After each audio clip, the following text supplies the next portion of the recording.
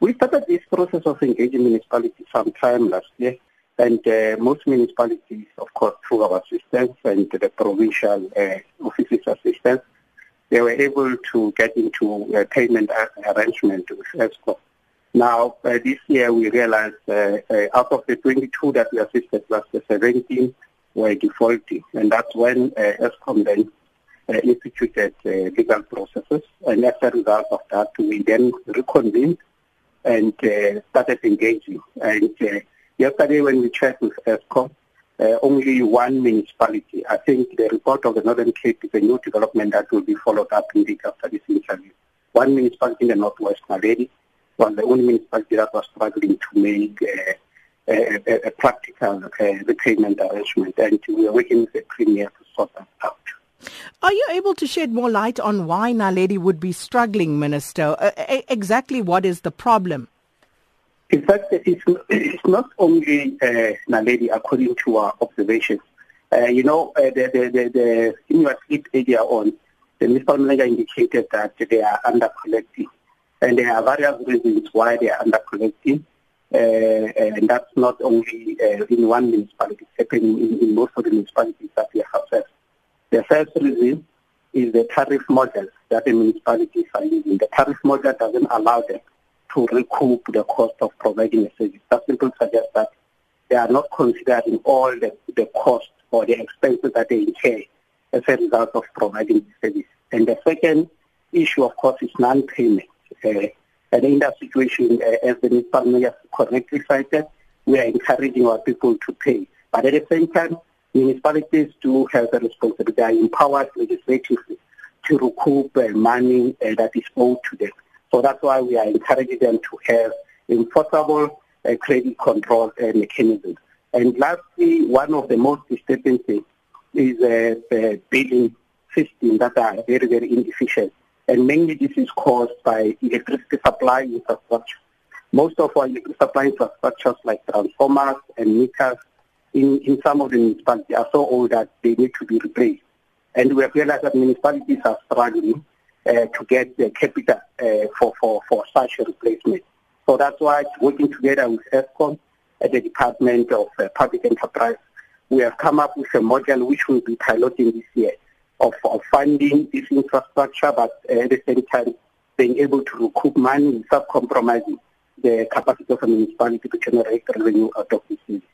Which then begs the question why exactly they are having these problems, because we've honed in on some of these municipalities to look at exactly what is going on there with their money situation, the day-to-day expenditure and what they are doing. And when you look at Naledi, they are spending the bulk of their money as a municipality, it would seem, on governance, administration, planning and development. And yet you are saying they are struggling with billing. So what exactly are they doing?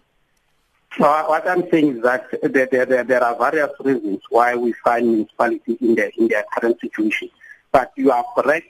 This is also one of the reasons, because we have realized that the money that is generated out of providing this service is not necessarily a ring-fenced money which can specifically be used for servicing the account or for providing the service.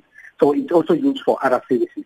So as a result, the issue of prioritization become a problem, and some of the municipalities find themselves using the money that they generate from payment of this service to do other things.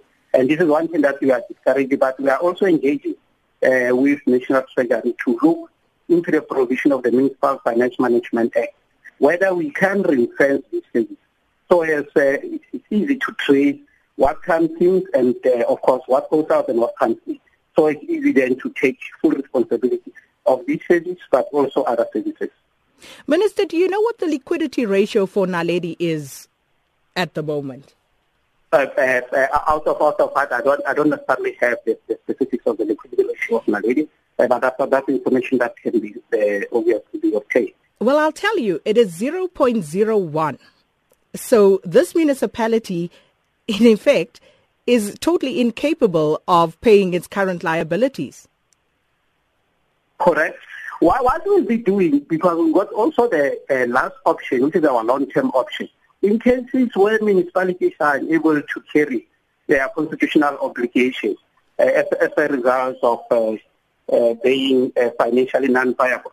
We will definitely come in and see with the provision of the Constitution how can we take over the service and render it viable for that particular municipality, and that's our last resort.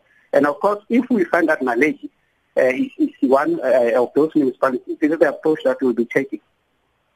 And then if one looks at some of the other audit outcomes here for Naledi, you look at 2012 where there was a disclaimer. Then they did well in 2013, 2014, 2015, which basically comes back to the Auditor General's findings that the Northwest, for example, if you look at what's happening in the Northwest, where you find municipalities that make gains and then they somehow find themselves regressing. And again, if these things happen constantly, if it becomes a trend, how then are you going to step in to help these municipalities?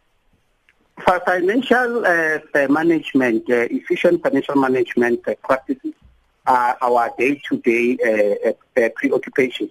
As you are aware, we have what we call our back-to-basic program. And one of the pillars of that back-to-basic program is efficient financial management systems that is needed in municipalities. And then if you look into the report of the AG, the one that you are referring to, it's also alluding to the fact that some of these interventions have helped municipalities to stabilize, their financial systems. And we are committed to continue working with municipalities to correct their financial management systems. And then, Minister, just a question here about what you're going to do finally, because in your statement, you've urged these municipalities to service their bulk accounts. There's a clear indication that some municipal managers are not doing what they are supposed to be doing. So is there anything that you're going to do in this regard? Of course, as you know, performance management is not a thumb exercise, is guided. And in the case of municipalities, if anyone is found not to be performing, we expect the provision of the performance management system to kick in. And that's exactly what is continuing to happen. It's not something that is new. It has been happening. And we expect that if it is established that as a result of mismanagement or maybe improper usage of public resources, the municipality can't pay Eskom, we expect the authority of the municipality, of course. If not, we will obviously expect the province, to pay particular attention to that situation and take appropriate steps. And Minister, what about those people who have paid in these municipalities who are really feeling aggrieved, and rightly so, that they now have to suffer because someone somewhere didn't do what they were supposed to?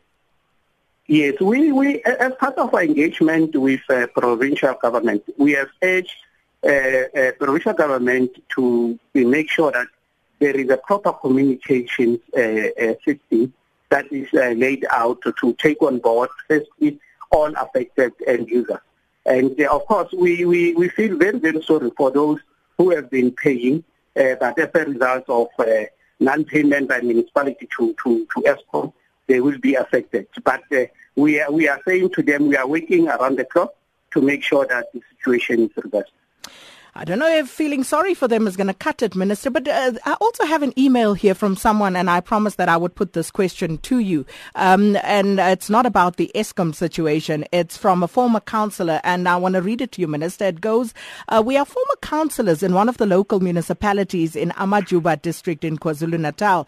The Minister of COGTA, Mr. Des van Rooyen, publicly promised us the wants of gratitude to be paid after the inauguration of new councillors. Nothing has happened yet, and we are told that the issue was gazetted in September. Could you please follow up for us, because we are now laughing stock and fools in the eyes of officials at the municipalities, because we now have to beg them to help us to phone. We don't have transport money, and yet this after everything we did to serve our communities. So, Minister, do you have a response to that? Yes, but I hate the victim misplaced because we are focusing on the Eskom tab.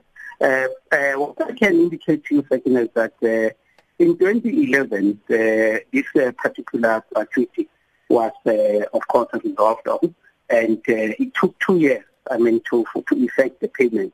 But in our case, we then said, understanding the conditions of most of our former councillors, we should expedite this process. We form up a team with SARS because remember, before we finally do the payout, there must be a tax directive issued on each and every transaction.